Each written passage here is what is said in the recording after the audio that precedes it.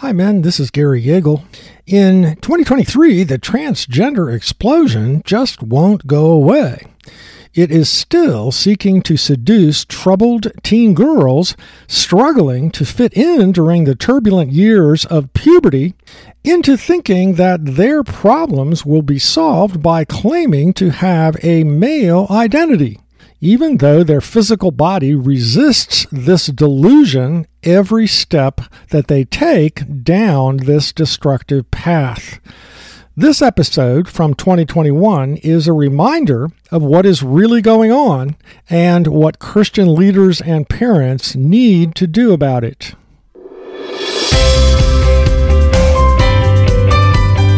Hello, and welcome to the podcast devoted to helping you win the race Christ has marked out for you. A few years ago, while having lunch with the Marine Corps officer at Quantico, he said, "Gary, my 12-year-old daughter just told my wife and me that she's transgender. What do you think I should do?" In America, the current administration is working very hard to promote transgenderism. A week ago, we had a Transgender Day of Visibility proclaimed at the White House. Executive orders have been signed, and the Equality Act is winding its way through the halls of Congress. This episode answers the question, as Christian men, how do we protect the rising generation from the harm they experience through gender confusion, while at the same time sharing Christ's love with those seeking to promote this transgender delusion?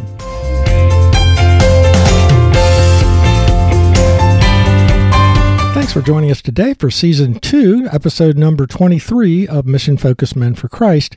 My name is Gary Yeagle. My Marine friend's daughter was experiencing what is now called gender dysphoria. 5 years earlier, her condition would have been called GID, Gender Identity Disorder. But caving to the woke pressure in 2013, the American Psychiatric Association changed the term gender identity disorder to gender dysphoria. As today's culture loses its biblical roots, being transgender is now mistakenly seen as a positive identity. The result is that those with this confusion, who are in deep emotional turmoil because they don't feel like they fit their gender stereotype, are not given the help they desperately need. This conversation at Quantico was but one in a series of experiences and discussions I had back in 2015. As the men's ministry coach for my denomination, I had many similar conversations with men who were concerned about the messages being sent by our current culture to our children about sexuality and gender. For example, while channel surfing, a friend who was a high school administrator at the time came upon a counseling professional who listed 7 traits of a boy whose quote-unquote true identity was probably to be gay. Sensitive, creative, artistic, passive, finds friendship with girls easier than friendship with boys, unathletic, dislikes roughhousing. My friend said, "I could relate to every one of those traits.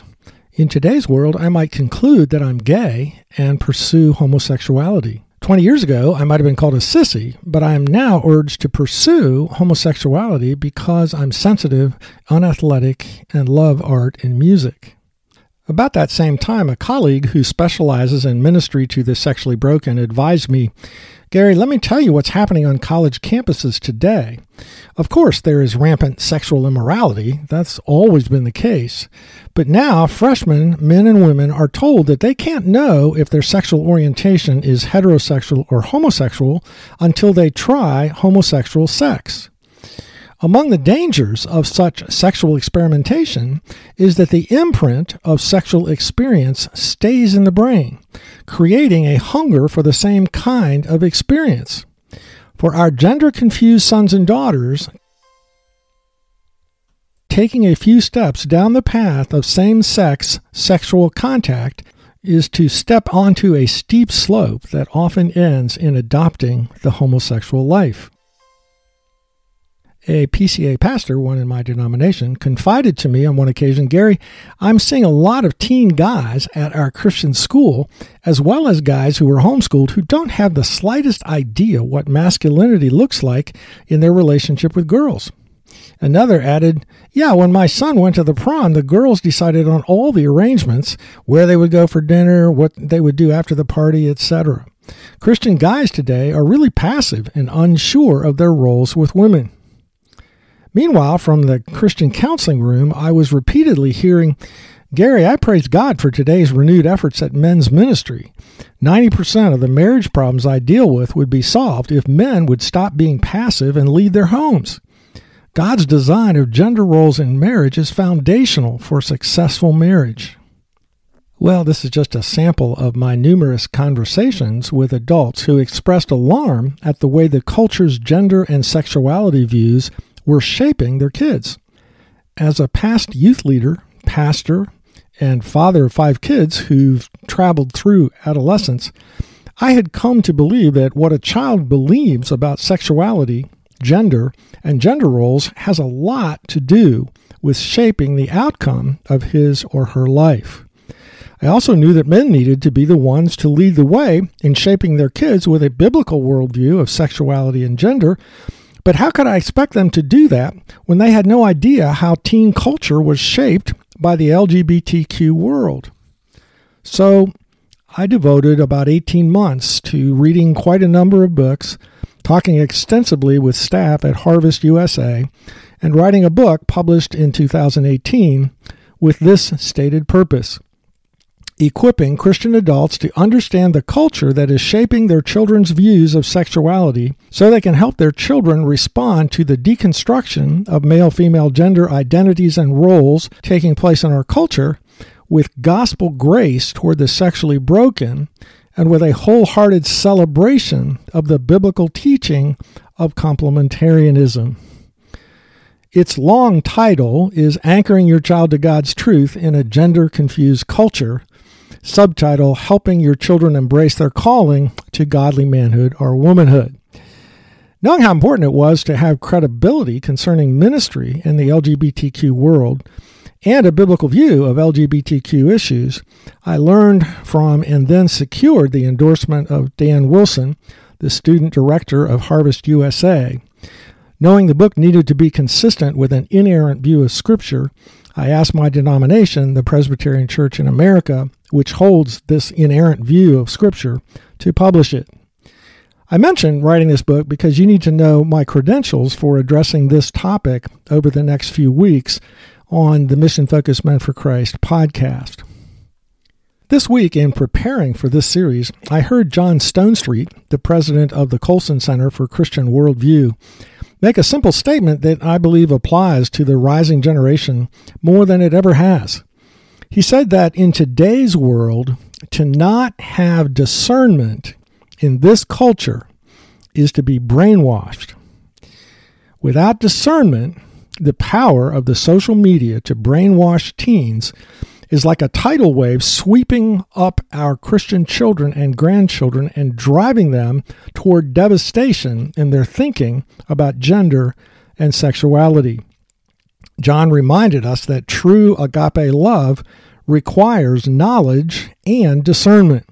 Paul says to the Philippian Christians, "It is my prayer that your love may abound more and more with knowledge and all discernment."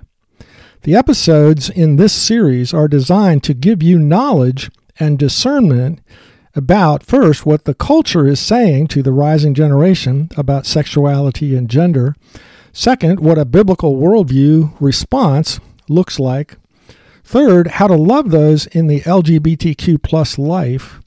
Fourth, how to win the hearts of your children to embrace God's glorious design of mankind as male and female who complete each other. In this episode, let's look at the explosion of gender dysphoria in adolescent girls over the past 8 years. Until just a few years ago, gender dysphoria, severe discomfort in one's biological sex, was astonishingly rare. It was typically found in less than 0.01% of the population, which means that in 4 out of 5 high schools in the country, there was no one who thought she was a boy trapped in a girl's body. Abigail Shearer, a writer for the Wall Street Journal, writes, Gender dysphoria, formerly known as gender identity disorder, typically begins in early childhood, ages 2 to 4, though it may grow more severe in adolescence. But in most cases, nearly 70%, childhood gender dysphoria resolves. Historically, it afflicted a tiny sliver of the population, roughly 0.01%, and almost exclusively boys. Before 2012, in fact, there was no scientific literature on girls ages 11 to 21 ever having developed gender dysphoria at all. In the last decade, that has changed and changed dramatically.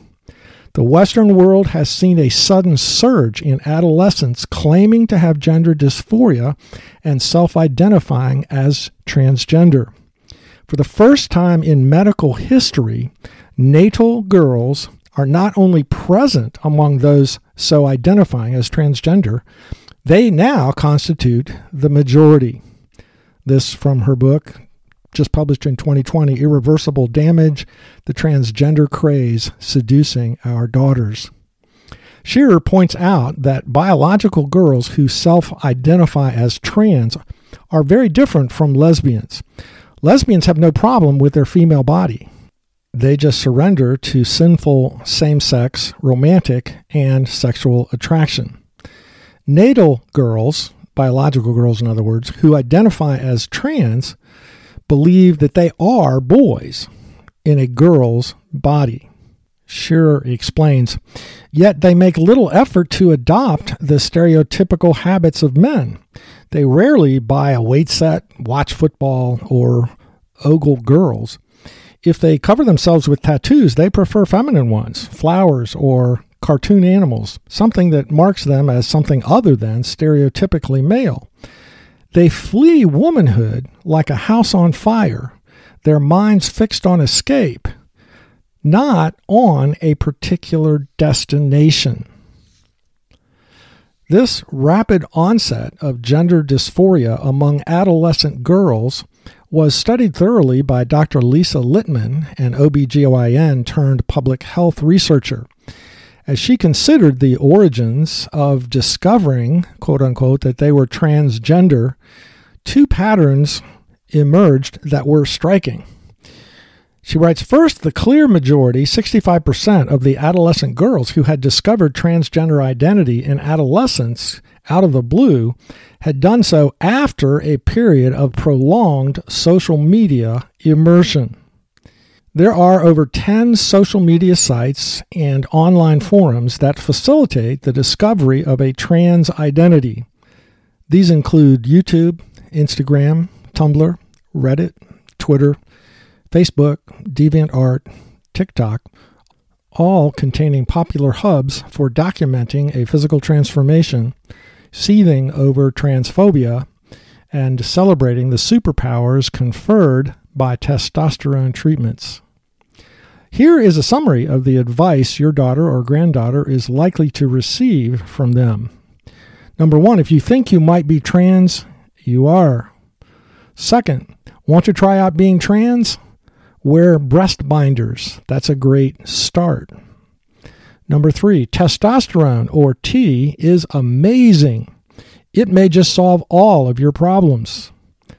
Fourth, if your parents loved you, they would support your trans identity. Fifth, if you are not supported in your trans identity, you'll probably kill yourself. Sixth, deceiving parents and doctors is justified. It helps the transition.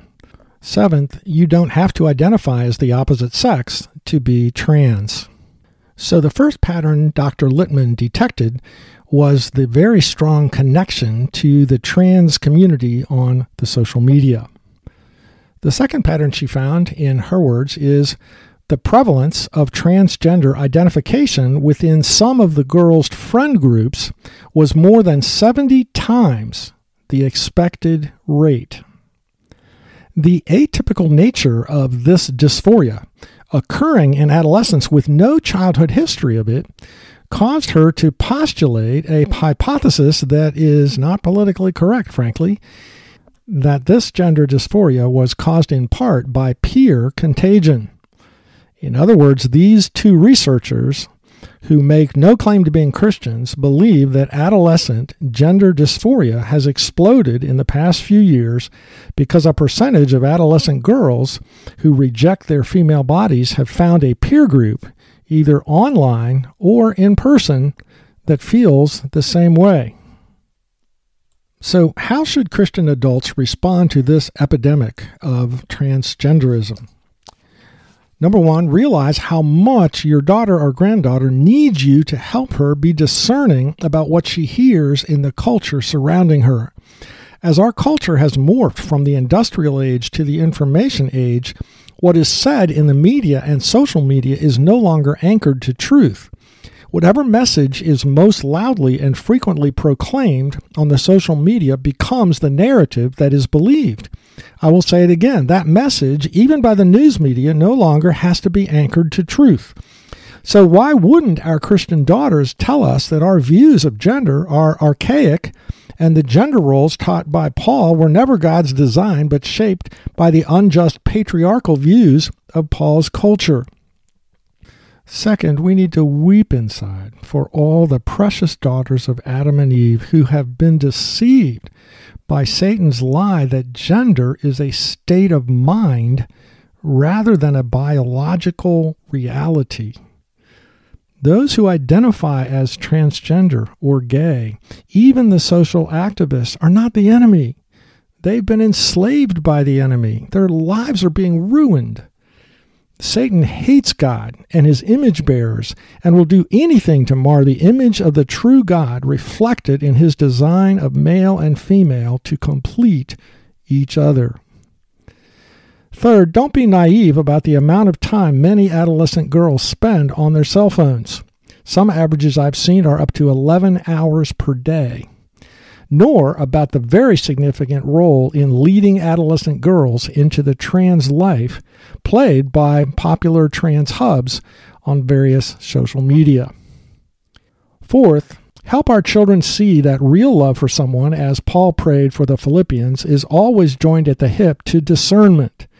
You can be sure that in today's culture, your children and grandchildren will be told 1,000 times over that a person in a female body who claims to be a man has the right to continue in such a state of gender dysphoria, that to reject her claim to being a boy is to deeply wound her, if not cause her to commit suicide. So our culture must bend to accommodate her delusion. But ask your adolescent daughter what would be the most loving thing to do if her 5-year-old brother stood at the top of the stairs telling her he was going to dive headfirst down the steps because he could fly. Delusion harms. The delusion that a girl is a boy but her body just got it wrong is causing some girls to have irreversible top surgery, even though 70% of such girls grow out of gender dysphoria. Their parents are being told she might commit suicide if they try to stop this delusion. Sadly, the reason this delusion is being foisted on our daughters is that one of the two major parties in the United States has decided to depend upon identity politics for its support base. Fifth, go out of your way during these years to help her bond in a healthy way with close Christian female friends. There is overwhelming evidence that those who have found their way into the LGBTQ plus world never felt like they fit in with the friends they had. Sixth, teach your kids common grace. That part of being discerning is recognizing the common ground Christians share with those who identify as trans. We need our daughters to understand that most adolescent girls who identify as trans do so because they reject their own femininity. Very often they don't fit their own misguided stereotypes of femininity and don't feel like they fit in with other peer groups of girls. We can say, yeah, a lot of Christians seem to put traditional straitjackets on males and females. That's wrong, and it isn't even really biblical. The Bible teaches some basic differences in the way husband and wife complete each other in marriage, but one of the most important biblical truths is how creative God is. He intentionally creates every girl as unique and every boy as unique. Gender tendencies could be compared to bell-shaped curves of adult male height and female height next to each other on the same graph. Part of the curves will overlap. Are males generally taller than females? Yes. Does that mean every male is taller than every female? Of course not. Does that mean it's masculine to be tall? No. God loves diversity. That's the point. There are clues to godly masculinity and femininity in the Bible, but God designs every female, even with some strengths that might be considered masculine traits, because He loves diversity and wants every girl to know she is unique. He also gives men strengths in traditionally female categories. Number 7, accept the challenge as a man in Christ's church today to lead the way in showing the world the glory of God's design of complementarianism. It means prayerfully equipping the rising generation with confidence that the biblical worldview of gender makes much more sense than the fractured views of the LGBTQ movement. It also means a lifelong commitment to showing Jesus to your family members by reaching out with Christ's love to the sexually broken whom God brings across your path. When it comes to understanding gender, our kids need our discernment. It is for us to give that discernment to them. Authors Owen Strachan and Gavin Peacock, in their great book, The Grand Design, point out, when we trust Christ as our Savior, the beauty of God's design comes into view. Our conversion opens our eyes to the nature and purpose of our God-given sex. We see the body not as a blunt instrument for our lusts, but as the gift of God for His glorification. We see our relationships with the opposite sex not as a power play, but as an opportunity to serve others in the name of Christ. We see the plan of complementarity, the roles we have the privilege of filling.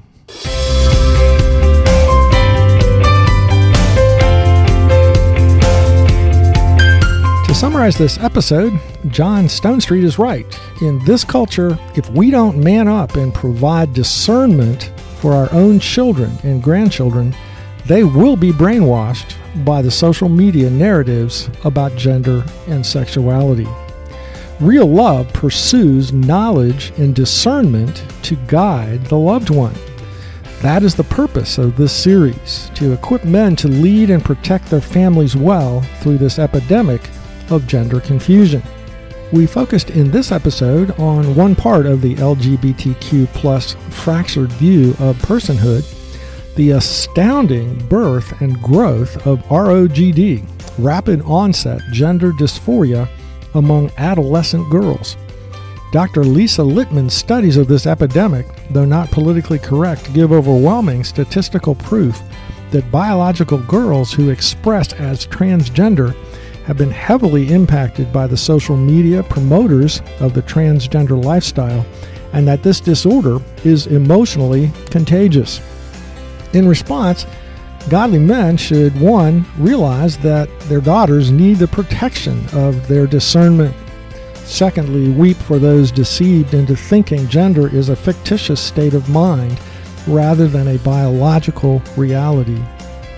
Third, recognize the significant role that the social media almost always plays in luring a teen girl into identifying as trans. Fourth, clarify that loving those who are trans does not mean supporting their self-destructive behavior. Fifth, help their daughters build close, healthy friendships with other girls. Sixth, help their daughters find common ground with trans friends, because both the Bible and transgender ideology reject unfair stereotypes that don't account for God's infinite creativity. Seventh, godly men need to accept the challenge from Christ of leading the way in showing the world God's glorious design of male and female to complete one another. For further prayerful thought, Number one, as you listen to the reasons I wrote, anchoring your child to God's truth in a gender-confused culture, which ones stood out most to you? See your show notes for additional questions. Today's podcast, as all podcasts are, is available in printed format on my website, forgingbonds.org. Next week, we continue our series, Anchoring Our Kids to Biblical Truth About Gender, by looking carefully at the graphic used by the LGBTQ+ movement to teach their view of sexual personhood and the biblical response to it. Then we will examine some powerful research performed by Barna Research, which shows how to almost guarantee that your kids will not listen to your views of gender and sexuality. Thanks for listening today, and if you found this podcast helpful, please let other men know about it, especially this series, Anchoring Our Kids to Biblical Truth About Gender. And you might even want to include your wives in listening to this series.